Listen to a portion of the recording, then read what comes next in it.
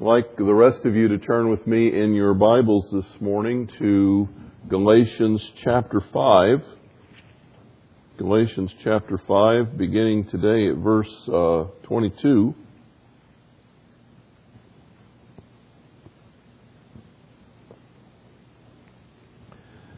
Last week, we began to look at this passage of Paul in the letter to the Galatians, talking about the fruit of the Spirit and his instruction. If you walk by the Spirit, or in the Spirit's power, you will not carry out the deeds or the works of the flesh. And he listed those for us immediately preceding these two verses, Galatians 5:22 and 23. He enlisted the deeds of the flesh, the kind of thing that kind of naturally comes out of human beings apart from Jesus Christ. To one extent or another, those things are seen in the heart of every person. But Paul says if we walk in the power of the Holy Spirit, a different kind of thing will come out of us. And some of the things that I want to point out as we get started here is, first of all, we're told that these, and there are 9 qualities listed. There are 9 qualities listed in 3 groups of 3. That's how they logically kind of divide up. We're told that this is the fruit of the Spirit. In other words, these qualities come from the Holy Spirit.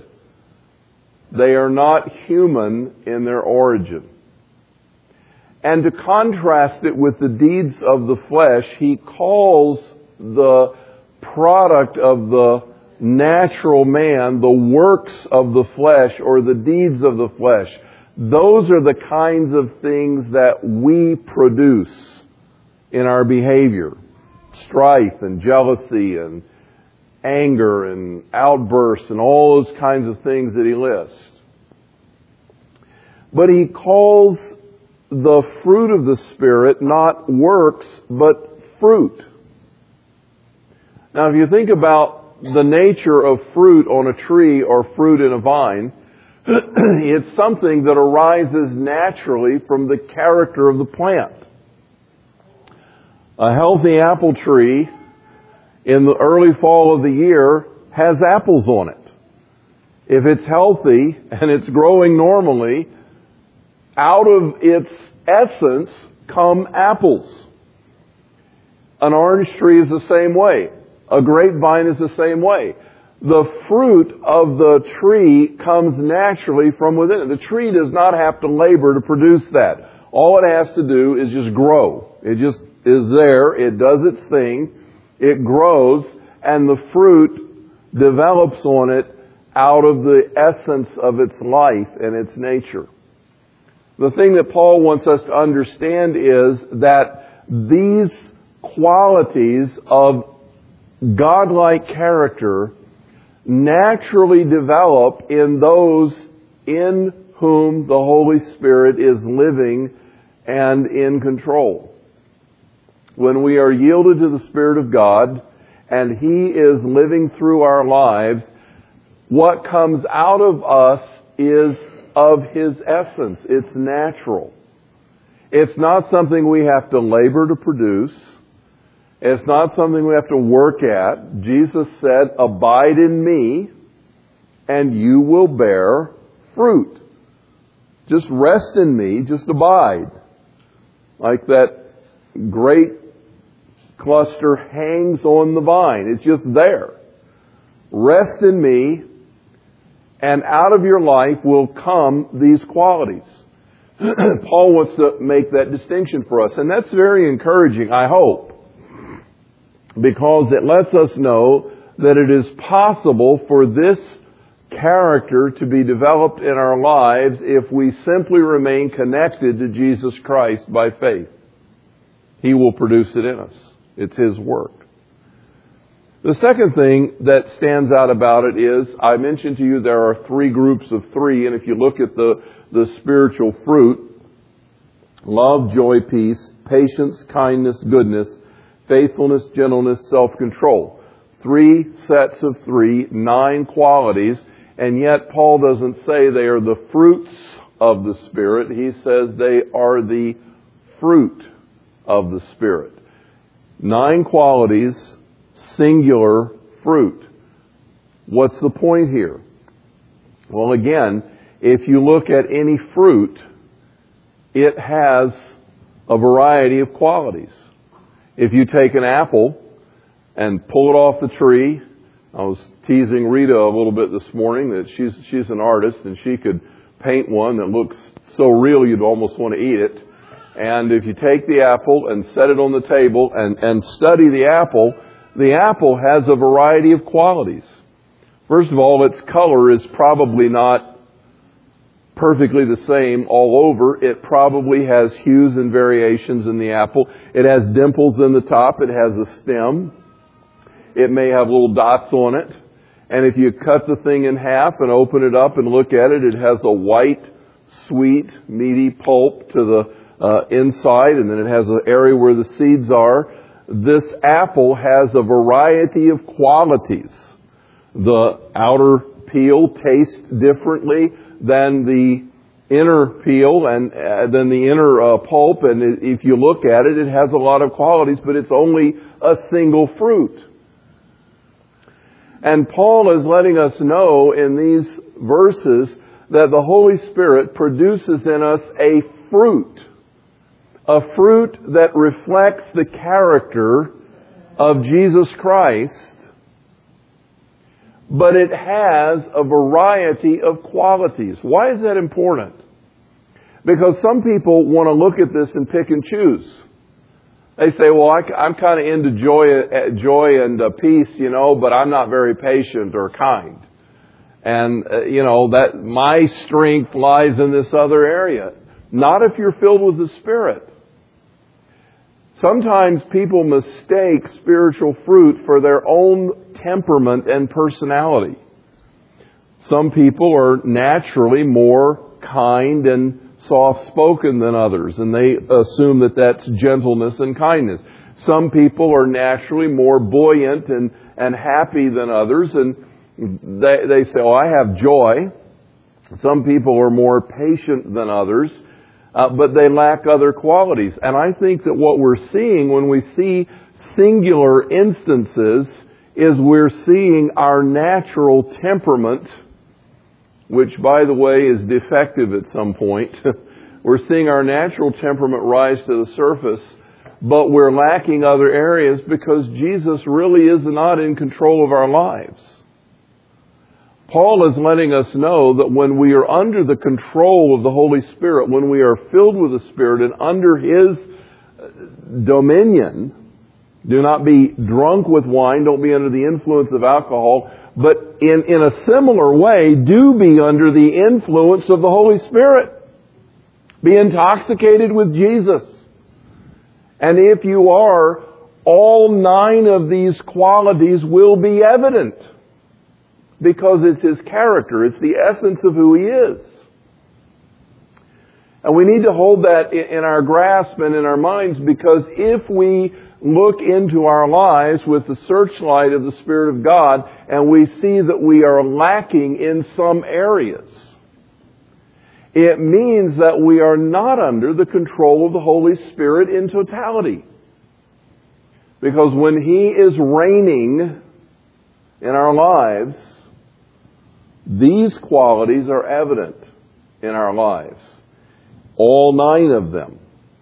And as we grow in Jesus Christ, I think we gain a greater understanding and depth of all that it means, but they are all there to the person who is filled with the Holy Spirit. So in these next 3 weeks, we're going to look at these 3 sets of 3, and we're going to delve into them in some depth. And as we consider them, one of the things that I want you to think about is,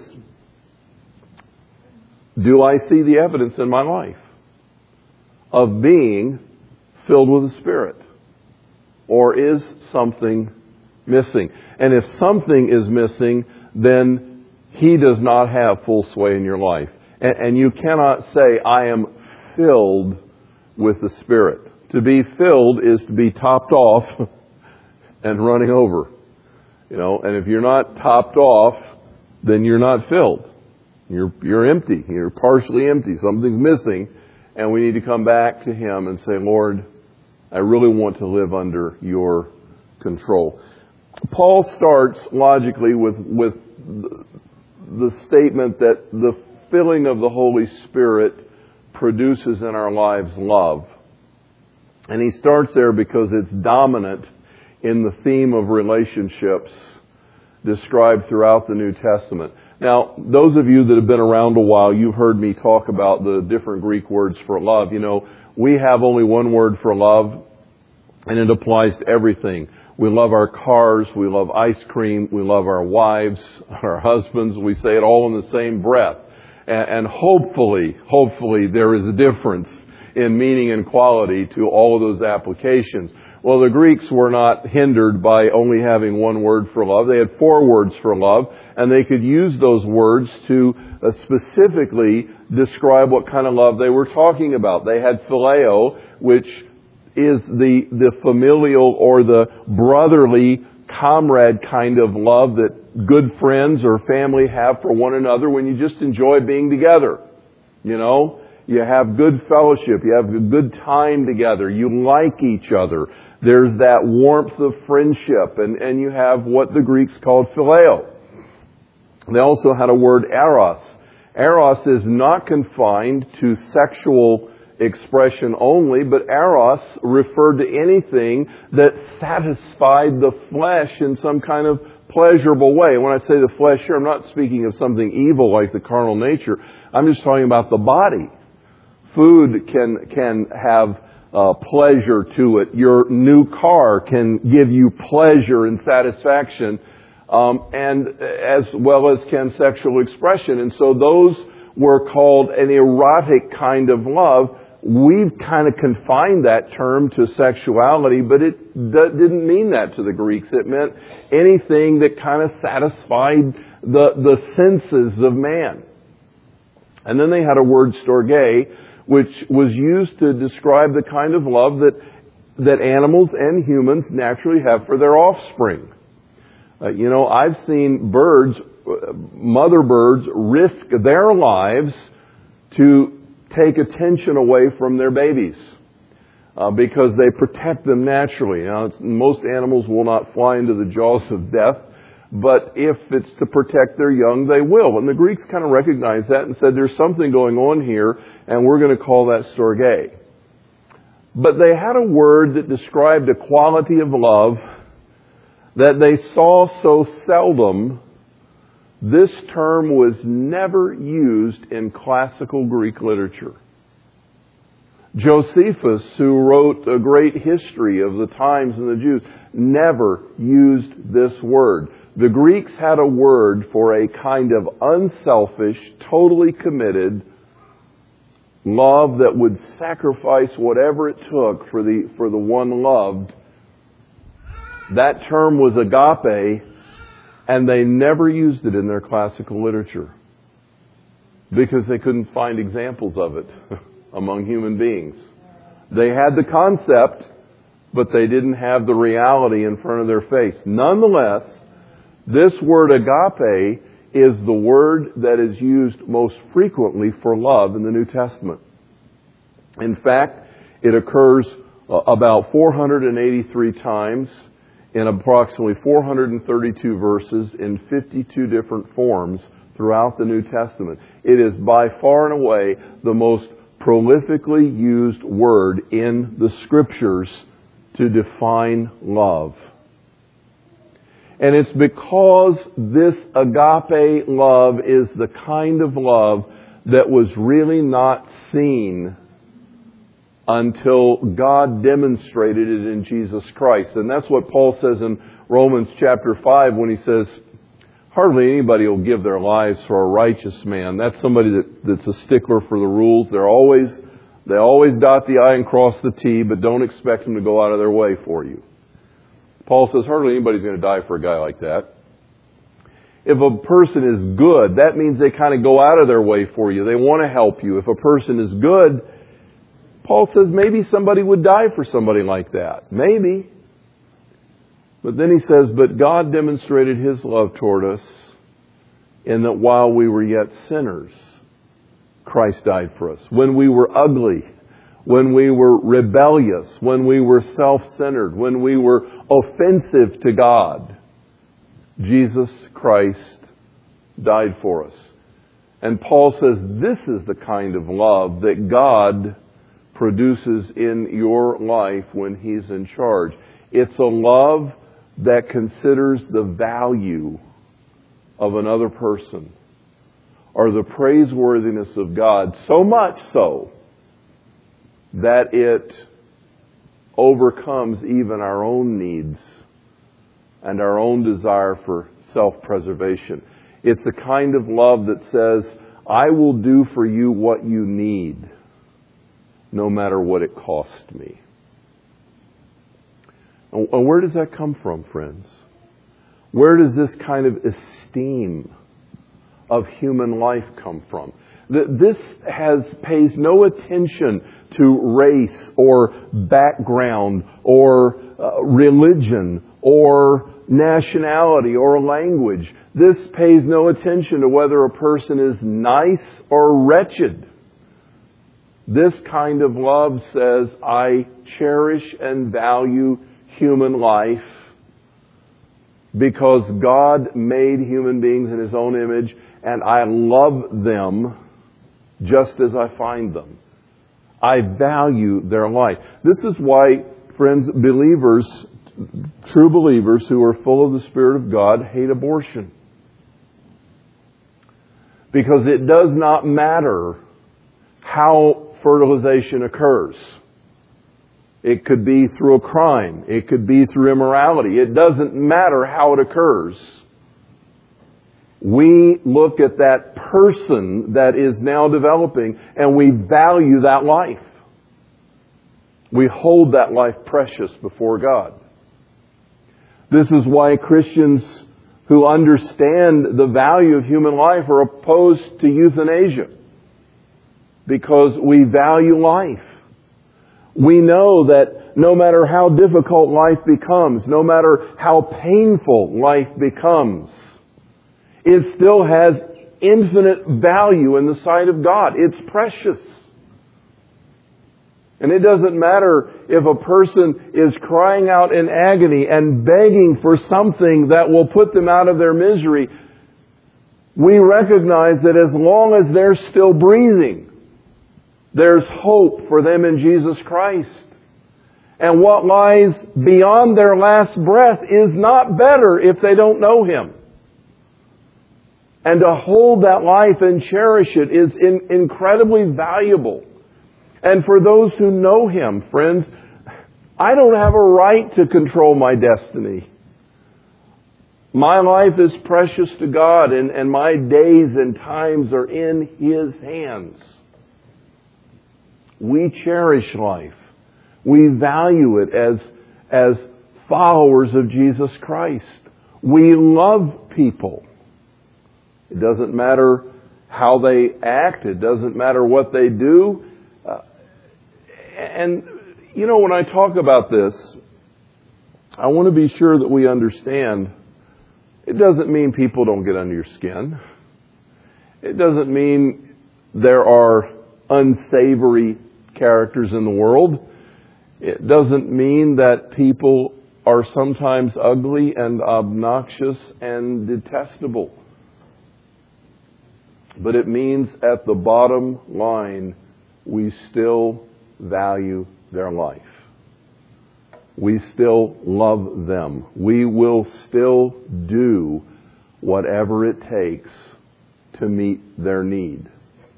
I cannot think of anyone under any circumstances that I would not stop and render aid if it was anywhere within my ability. I can't think of any enemies I have. There's probably people out there that would describe me that way. But I can't think of any that I have. I can't think of anyone that would, circumstances permitting, prevent me from going to their aid, no matter what they've done or how they've acted. because they are precious in the sight of God. Now, I'm going to tell you a story, not to pat myself on the back, but just to illustrate what I really believe is the fruit of the Holy Spirit in contrast to the ways of the world. As you know, I like to go through the parks every once in a while. Sometimes that's my early morning routine. I'll go through and get my sausage biscuit and my coffee, and then I'll head out to one of the parks and just drive through it and enjoy the morning sunshine coming up and the marsh and the birds and all that kind of thing. You know, it's just kind of rejuvenating for me. And sometimes I get there before it opens. And there's an interesting fishing culture in McHenry.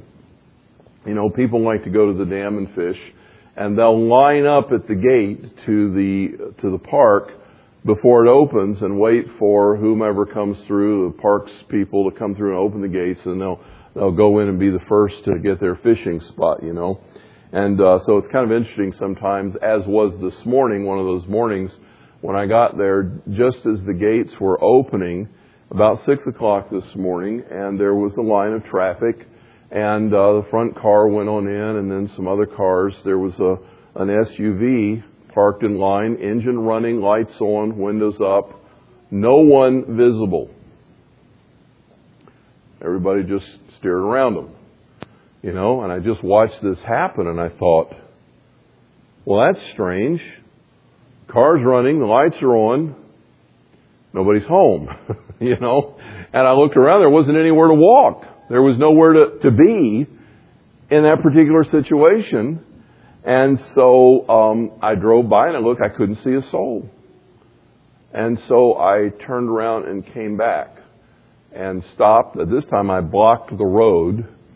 So the next person that came up had to stop. If I needed help, the next person was going to tag, "You're it. You're not getting by me until I get some assistance here."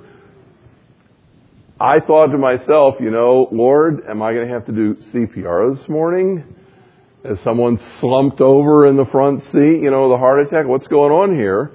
So I go up to the window and I knock on the window and I look in and I immediately realized CPR was not in the cards for the morning, because there were 4 people in the car and chances of them all having a heart attack was just like nil. So there's 4 people and they're asleep. But the next thing I realized was they were not savory characters. They all had very long, stringy hair. They were all guys. And they had all kinds of facial piercings and one thing and another.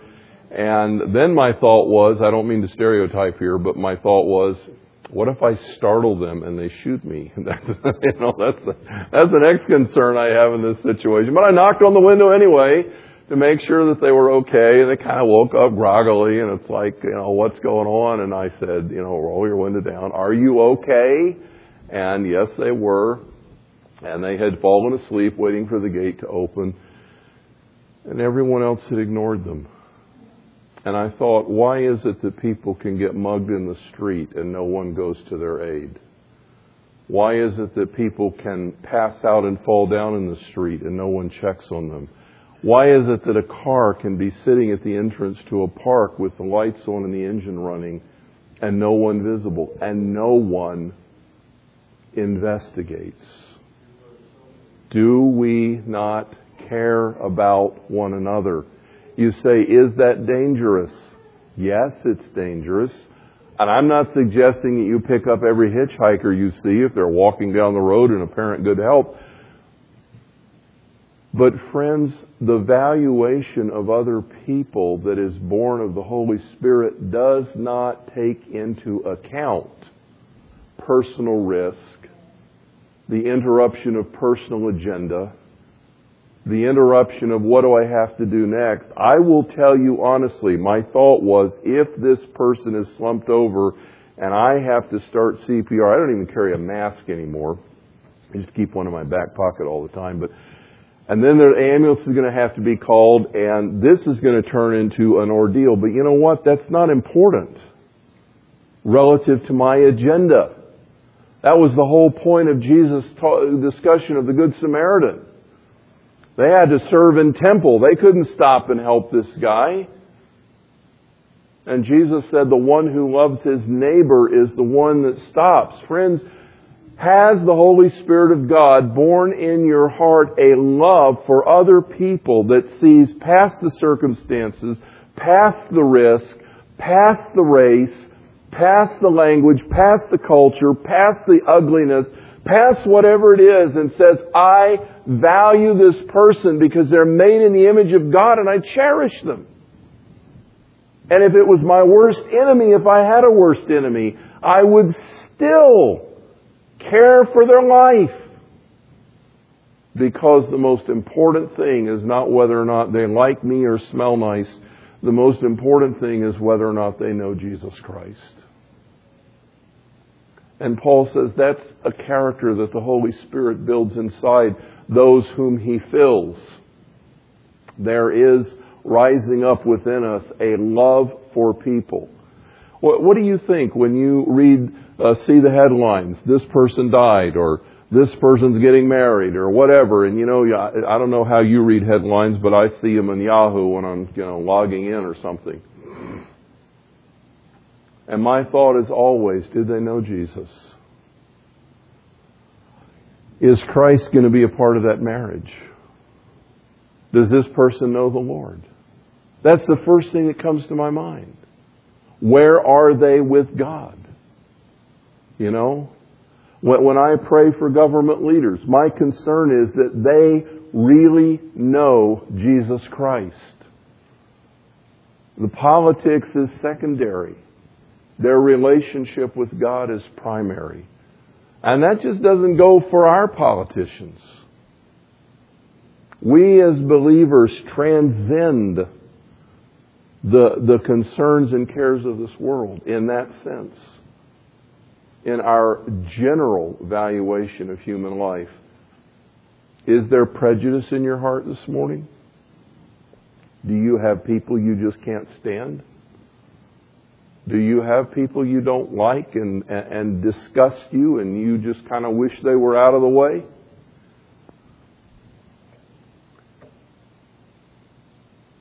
Has the Holy Spirit built in you a cherishing love for human beings? And I've been in a lot of circumstances in life with a lot of people that are unloving and unlovable. But it doesn't matter. It has nothing to do with how they act. It has to do with what God has done in my heart. Has He filled you with His love?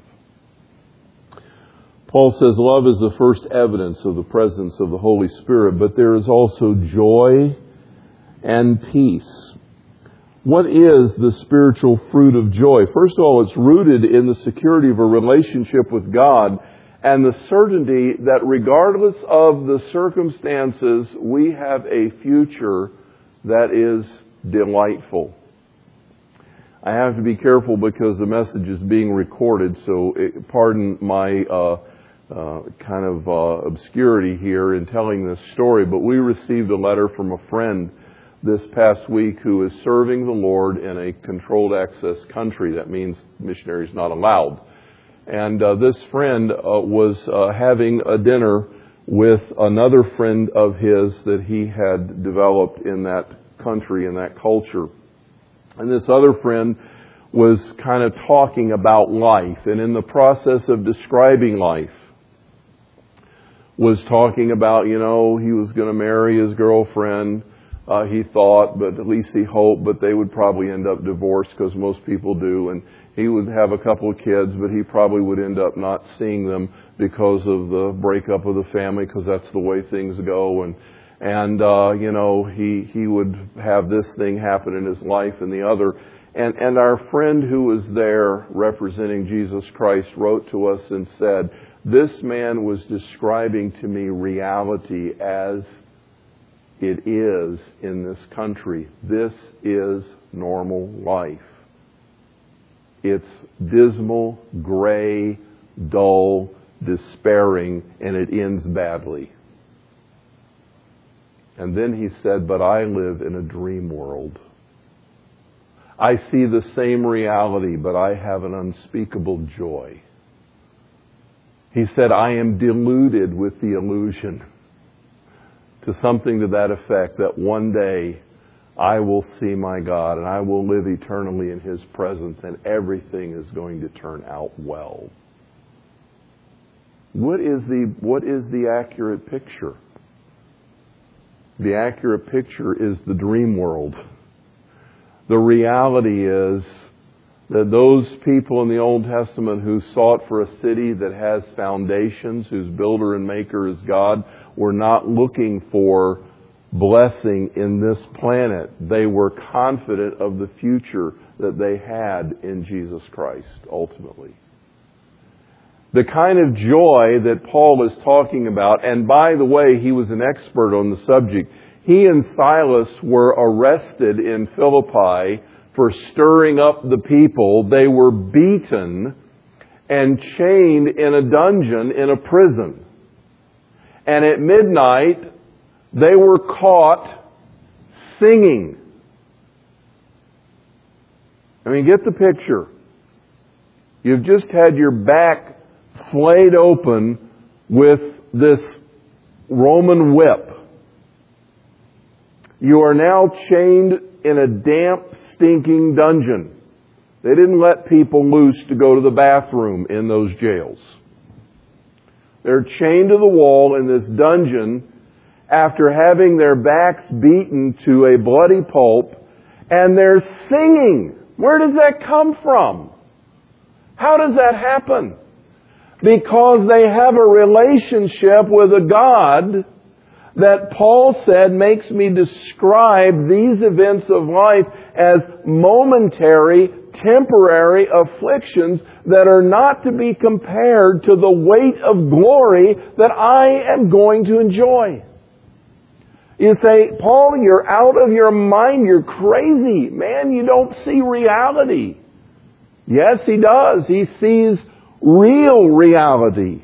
He knows the true picture. He understands that the suffering of the moment, the pain of the moment, the trial of the moment, the crisis of the moment, whatever's going on in my life, it's only going to last so long. I remember going to a seminar many years ago, and the guy's up there speaking, and he says, what's the worst thing that could happen to you? And he leads you down this trail, and finally you come to the end, and you say, well, the worst thing that could happen is that I could die. And then he says, if you know Jesus Christ, what's so bad about that? You're immediately in His presence. And all this stuff is done. And you are going to live forever.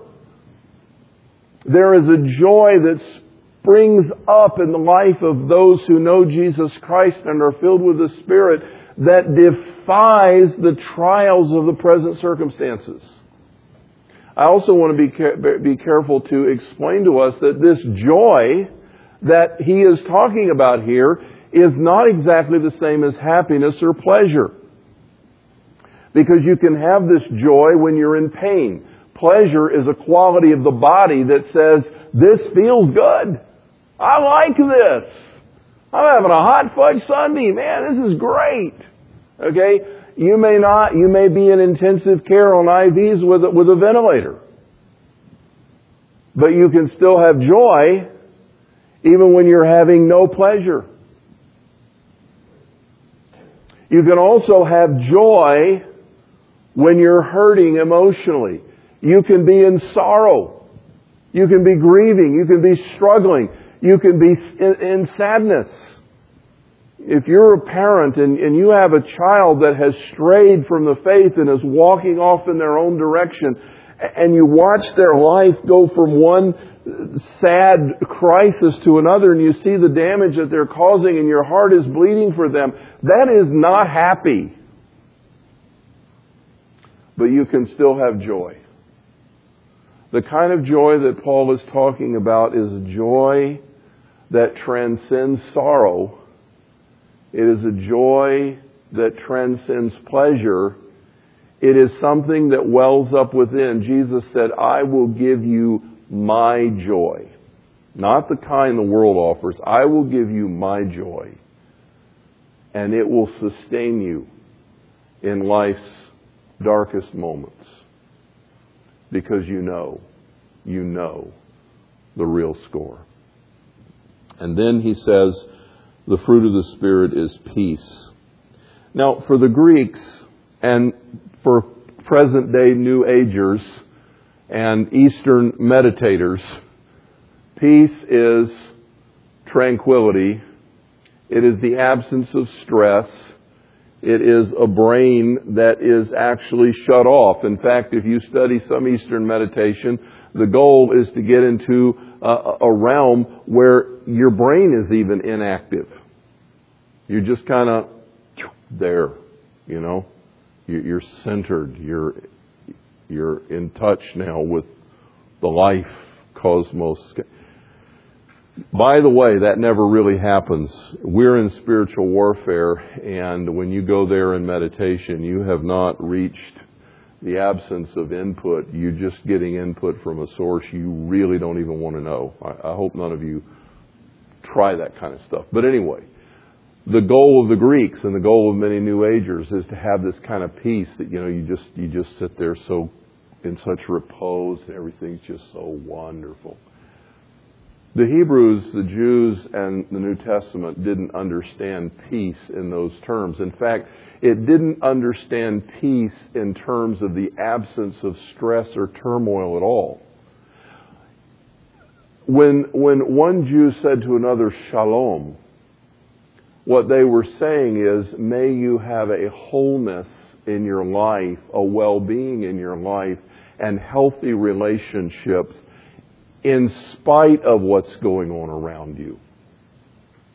And the peace that the New Testament knows, Paul, for example, said to the Philippian church, be anxious for nothing. Now, anxiety implies that you're in the midst of a pressure cooker. Something's wrong. Something's amiss. You're worried. Be anxious for nothing. But in everything, by prayer and supplication, let your requests be made known to God, and the peace of God, which goes beyond comprehension, will guard your hearts and minds in Christ Jesus. In other words, there is a kind of peace that defies logic. You look at it and say, you ought to be on the edge, man. You have every reason to be totally fried. But yet you have a sense of tranquility about you. What is going on? And the reality is, first of all, that I have healthy relationships. First of all, I am at peace with God. And to be at peace with God is to have the peace of God and to know that no matter what happens, God and I are okay. You know, that's a tremendous thing to be able to go to bed at night and lay your head on the pillow and know that you and God are together and at peace. There's nothing between you. There's nothing that is worrying you in your relationship with God. And insofar as possible, Paul says, be at peace with all men. Now, that's not always possible. I'm glad he added that insofar as possible, because you can't make everybody be at peace with you. But in terms of your heart, are you at peace? Are you okay? The fruit of the Spirit brings a kind of inner wellness, inner wholeness, inner tranquility that says, no matter what's happening around me, I'm okay. The fruit of the Spirit is love, joy, peace. As I've talked about them this morning, do you recognize them? Do you see them in your life? Now, if they're missing, your tendency is going to say, okay, I got to try harder. And I just want you to know this morning that won't work. What you can produce is in the other verses. This is the fruit of the Holy Spirit. If you find that you're missing these three, we're only a third of the way through the list, but if you find that you're missing these three, the key is to go back to God. You don't need more joy, you need more Jesus. You don't need more peace, you need more Jesus. If you're finding your love is lacking, you need more of Him in your life. Now, if you're a child of God, you can't get more of Jesus logically, but you can allow Him to have more of you. And the place to find the restoration of this fruit is to come back and say, Lord Jesus, fill me. I come back under your control. I want to be under your influence. I want to be intoxicated with you. I want to be full of Jesus. And He will produce in you these qualities. They're not always logical